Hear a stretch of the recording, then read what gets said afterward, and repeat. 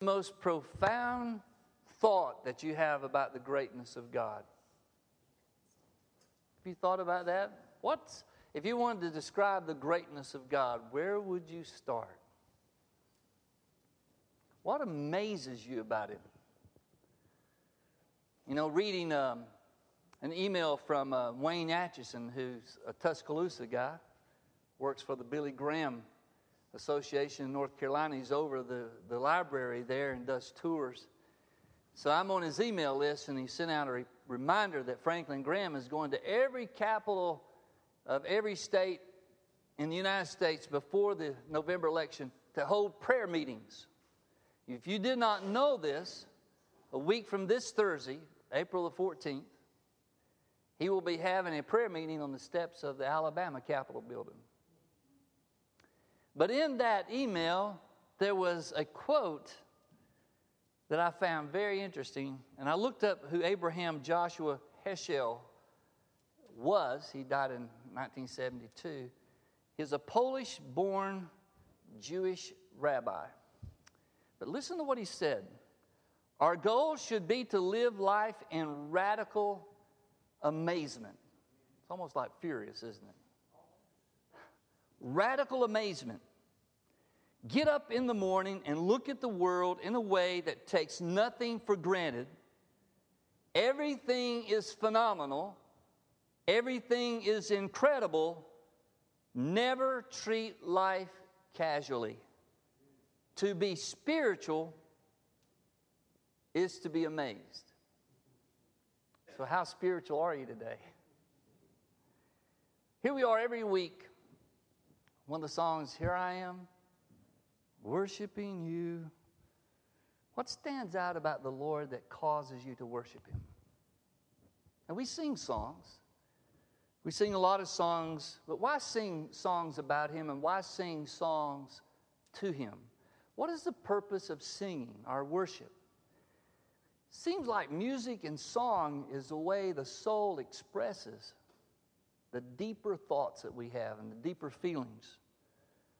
When I think about the Lord, how He saved me, how He raised me, how He filled me with the Holy Ghost, how He healed me to the uttermost. Now think about that song just for a moment. We're not doing a song examination today. All the things in that song have to do with the activity of God in your life. What He's done. But what about who He is? Not just what He's done in our life. Out of all the things that overwhelm you about God, is there one thing that just jumps off the chart and says, this is what amazes me about God? I think I'll ask 10 people here. No, I'm not going to do that. But can I suggest something to you that amazes me? Now, there's a lot of things that amazes me about God. We're talking about the big picture today. You know, I have these philosophical moments laying in bed at night, and I sometimes will ask Brenda a question. She says, why do you even think about that? I said, that makes my head hurt. I said, it's making my head hurt. She said, well, no, you shouldn't think about that.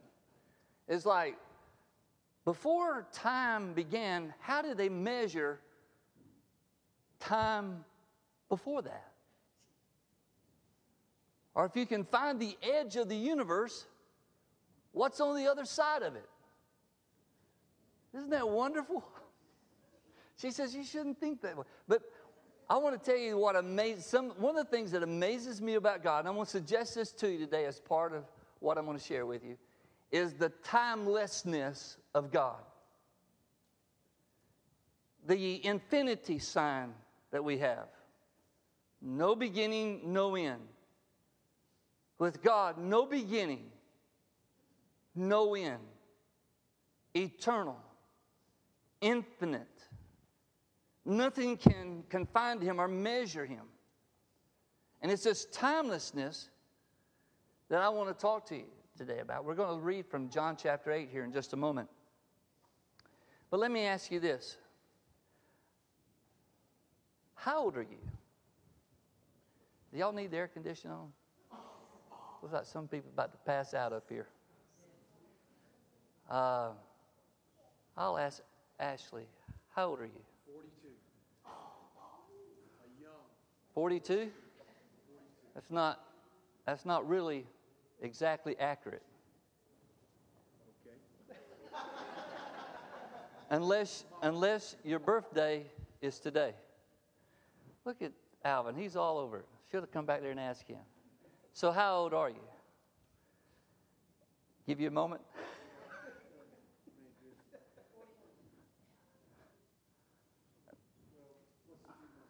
Plus a few months. When was your birthday? July. So you got some calculating to do. Adding up the days, the months. You know, I'm a genealogical buff, and way back in the 1800s, sometimes they didn't put the date of death. They put how long they lived. Anybody seen grave markers like that? My kid says to Brenda with that, why does Daddy always have to stop at cemeteries when we come to Mississippi? But it's like so many months, so many years, so many months, so many weeks, so many days. Some of them had that kind of how long they live. Well, I'm 65 years, 5 weeks, and 5 days old. Now, I could have put that differently. 65, 1 month, 1 week, and 3 days. But I like the 65, 5, and 5 better. Well, see, the reason we think this way is that we are confined by time. And one of the most profound statements that Jesus makes has to do with his birthday. Has to do with his age. His age became an issue in John chapter 8. It's a great chapter. It starts off with an incredible moment of God's mercy. But we're going to drop down to verse 48 and pick it up there. One of the most profound statements that Jesus makes is in this section of Scripture, the last section of John 8. You won't find this in Matthew, Mark, and Luke. You won't find a lot of things that's in John that's not in them. You're looking at a book that was written somewhat 60 years after this happened. And John is going way back, 60 years. He's going way back and pulling these, by the help of the Holy Spirit, these encounters. Now, we're going to pick it up because the Jews are already a little perturbed, the Jewish leaders. Let me put it that way. These are the established power brokers in the Jewish faith. So they answer him and says, aren't we right in saying that you are a Samaritan and demon-possessed? He said, I am not possessed by a demon, but I honor my Father, and you dishonor me. So I am not seeking glory for myself, but there is one who seeks it, and he is the judge. Very truly I tell you, whoever obeys my word will never see death. At this they exclaim, now we know that you are demon-possessed. Abraham died, and so did the prophets, and yet you say that whoever obeys your word will never taste death. Are you greater than our father Abraham? He died, and so did all the prophets. Who do you think you are? And it doesn't say this, but I can think, he said, I'm glad you asked that. Jesus replied, if I glorify myself, my glory means nothing. My Father, whom you claim as your God, is the one who glorifies me. Though you do not know him, I know him. And if I said I did not, I would be a liar like you. But I do know him and obey his word. Your father Abraham rejoiced at the thought of seeing my day. He saw it and was glad. You are not yet 50 years old. See, his age is coming into question. You are not yet 50 years old, they said to him, and you have seen Abraham? Jesus said, very truly I tell you, before Abraham was born, I am. At this they picked up stones to stone him. But Jesus hid himself, slipping away from the temple grounds. Twice In verse 48 and in verse 52, they accuse Jesus of being demon-possessed.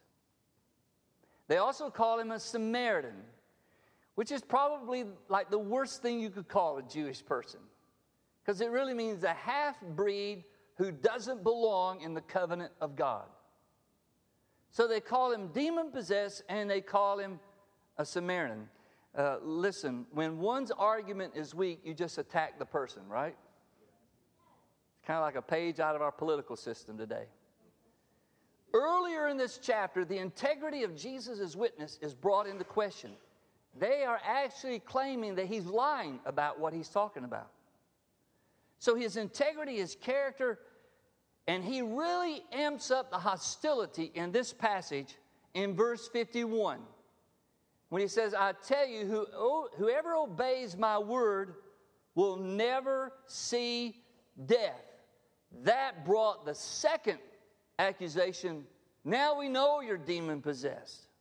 You're talking about an intent. This is why I love John. I love this chapter. I could not go through John's gospel enough, because this is intense, is it not? I mean, this is heavy stuff. If you're standing on the outside of this, you're thinking they're about to get into a fight. This is about to be a free-for-all, because they're red in the face bad, and they're calling him the worst things that they can call him. And then, in defending what he said, he makes a statement in verse 56 that just sends them over the edge. Your father Abraham rejoiced at the thought of seeing my day. He did see it. He saw it and was glad. And this is where they brought up his age. You're not even yet 50 years old, and you've seen Abraham? Let me just put this in the context. Abraham lived about 1,921 years before Jesus was born. Almost 2,000 years. And you can understand the context that these people are hearing him, and he's talking as though that he and Abraham are contemporaries. And they're bringing to the point that you're not even 50 years of age, and you've seen Abraham, and Jesus simply answers that. He predates himself before Abraham when he answers that. He says, before Abraham was in the past tense, right? What did he say? I am in the present. He doesn't just say he's a contemporary of Abraham. He says, I am before Abraham. And they knew exactly what he was meaning when he said that. The Son of God, before he descended into the womb of a teenage virgin in Nazareth named Mary, the Son of God was in operation in the plan of God all along. He visited Abraham. He was involved in the whole plan throughout the Old Testament. The Son of God is involved. The Father, Son, the Holy Spirit are constantly involved in everything. How could Abraham see him? What we're dealing with here is the timelessness of the Son of God, the eternal nature. And I want you to think about this today. When we are reading John 8, we're reading something that was written 60 years after it was said.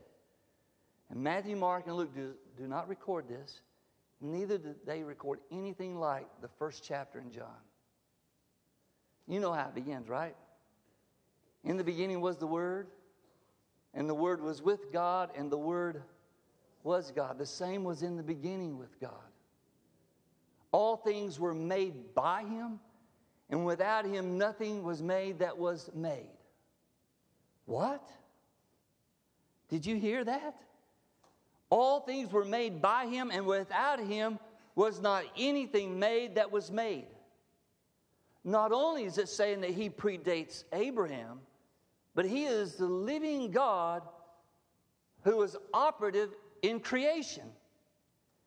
And yet they're calling Him a Samaritan outside of the covenant of God. Few statements carry the weight in the Gospel of John like John 20:28.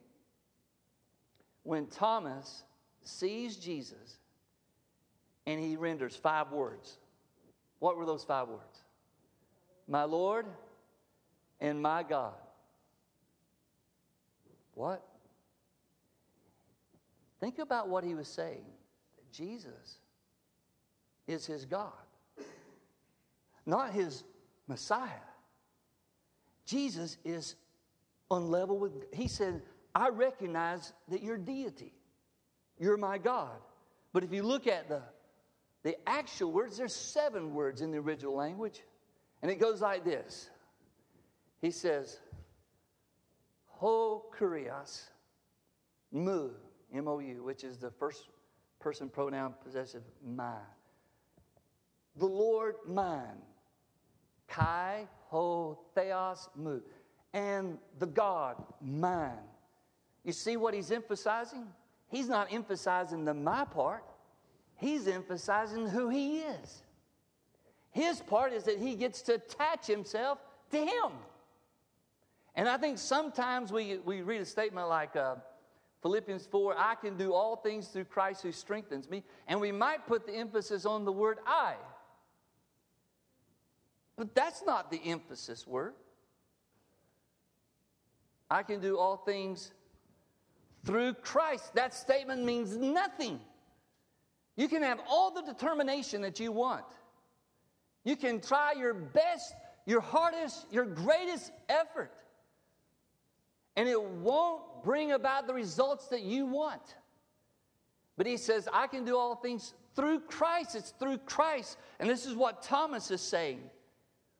Thomas was utterly and totally amazed at the resurrection of Jesus. But he went past the resurrection and he says, not only are you alive, you're my Lord.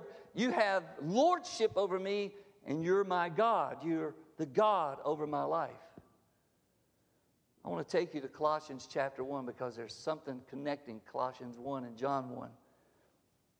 We're focusing on the big picture today. How great is our God? How great is our God? I love Colossians. I don't know how many read Colossians, but it's a great book. And Colossians 1 it's nuclear.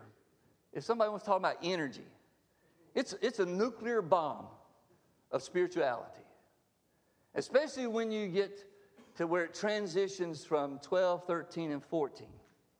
I'm going to begin reading with verse 13. If you haven't dog-eared this place in your Bible and underlined some things, you need to get a pen out and you need to start working on Colossians 1. For he has rescued. Now that he is a reference to God as Father. The Father has rescued us from the dominion of darkness and brought us into the kingdom of his Son, his beloved Son, the Son that he loves. So the Father has rescued us and brought us out of the kingdom of darkness into the kingdom of his Son, who is Jesus, in whom we have redemption, the forgiveness of sins.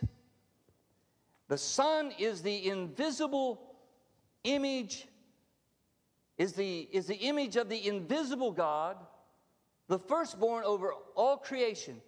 And stop right there, because here's where we're in our time sequence. We see first as a matter of order, right?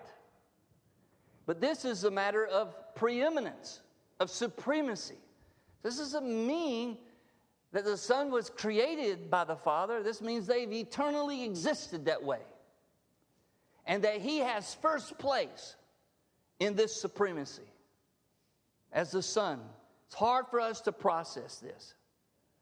But it says the Son is the image. The Son is the visible representation of the invisible God, firstborn over all creation.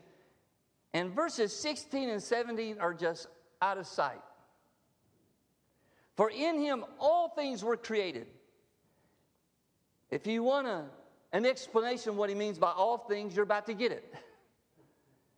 Okay, things in heaven and on earth.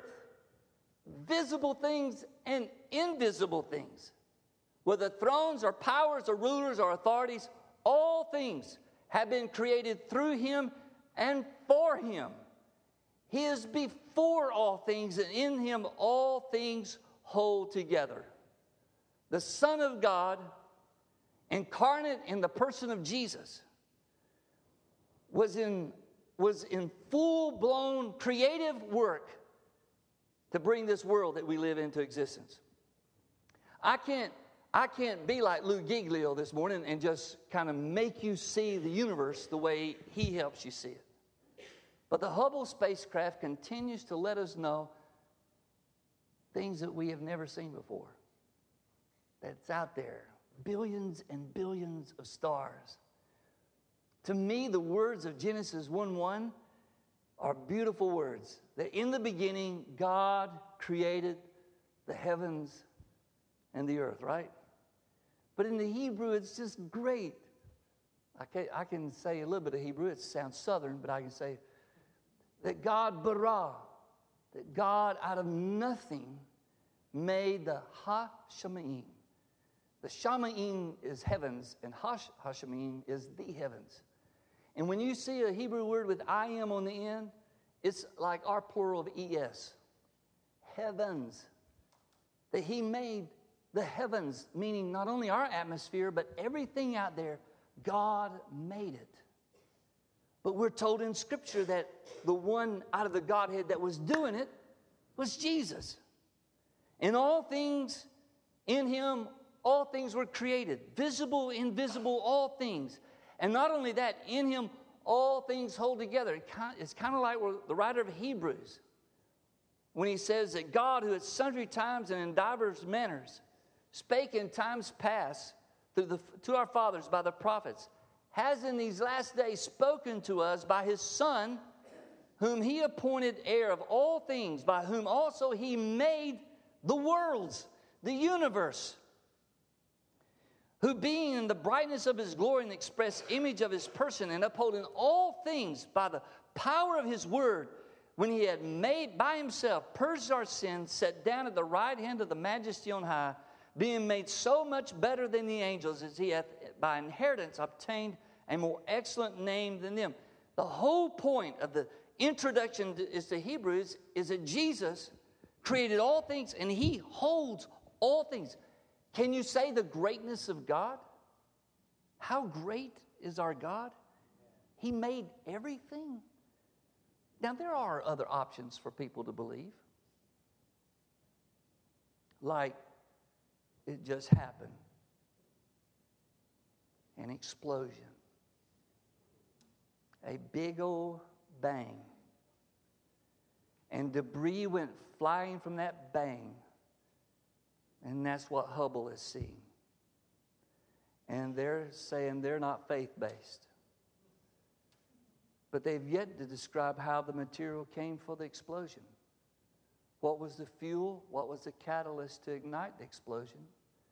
And where did the material come from for the explosion that would self-replicate itself in such a wonderful way? But we're told the greatness of God that the universe displays. And I was thinking about this the other day.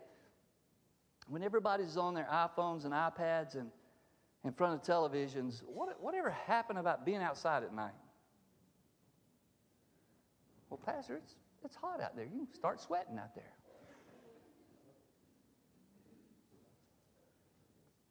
But I was in a generation, you didn't have much to play with, so you just thought up something. And most of the time you was outside. You weren't inside. If you was inside, you got told to do some chores, so you stayed outside. But on a clear night, the majesty of God on display, the greatness of God. Now, this is just scratching the surface. And like I said, this is just for this morning, the bigger picture. Rich Mullins wrote a song, Our God is an awesome God. When he rolls up his sleeves, he's just not putting on the Ritz. You know, he's kind of like Keith Green. He just had a way of expressing stuff. But he was trying through music to give some kind of visual of the greatness of God. We sing, How Great Thou Art, before this message. O Lord my God, when I, in awesome wonder, consider all the worlds thy hands have made. I see the stars. I hear the rolling thunder. Thy power throughout the universe displayed. Then sings my soul. You know, I want to go see the Grand Canyon at some point in my life. But Brenda and I hiked up to the top of Multnomah Falls at the Columbia River Gorge in Oregon. Anybody else been there? Eddie, you been there? This is what I remember saying to Brenda. I looked at her, and of course we was trying to catch our breath. I said, when Lewis and Clark saw this, or whoever saw it, from the immigration of Europe, must have been spellbound by the view, because it is nothing but breathtaking. And you know what we do when we see something like that? We take a picture. And we didn't do selfies then, we just took a picture. And we get the camera, the film back, and this is what we say. It looks so much better in person. And that's just one little glimpse. I think we had a song where it talked about, I just got a glimpse of God. Listen, you ought to be amazed every day you get up at the wonder and majesty of God. If you're not, you're living in a very small world. The world that's open to us is a great world. And it's all I can do not to go to part B today and preach next Sunday's message about how we bring that great world into our small world. But that's next Sunday. Would you stand with me? I want Brandon and them to come back. Here's what I want us to do. If you need a touch from God today, you need a healing, or you need a breakthrough, I want you to step out from where you're at and come and stand across. Do you believe that God can touch you today? Do you believe God can touch you? I believe He can, and I believe He will, because He is a great God. Let's trust Him. You need a healing. You need God to touch you. What a great God we serve. He has all the answers for you. If you want to stand here in place of someone that's not able to be here this morning, why don't we trust the greatness of God to reach past the distance that's between us and them? And while you're standing here, God touches them there. I believe that.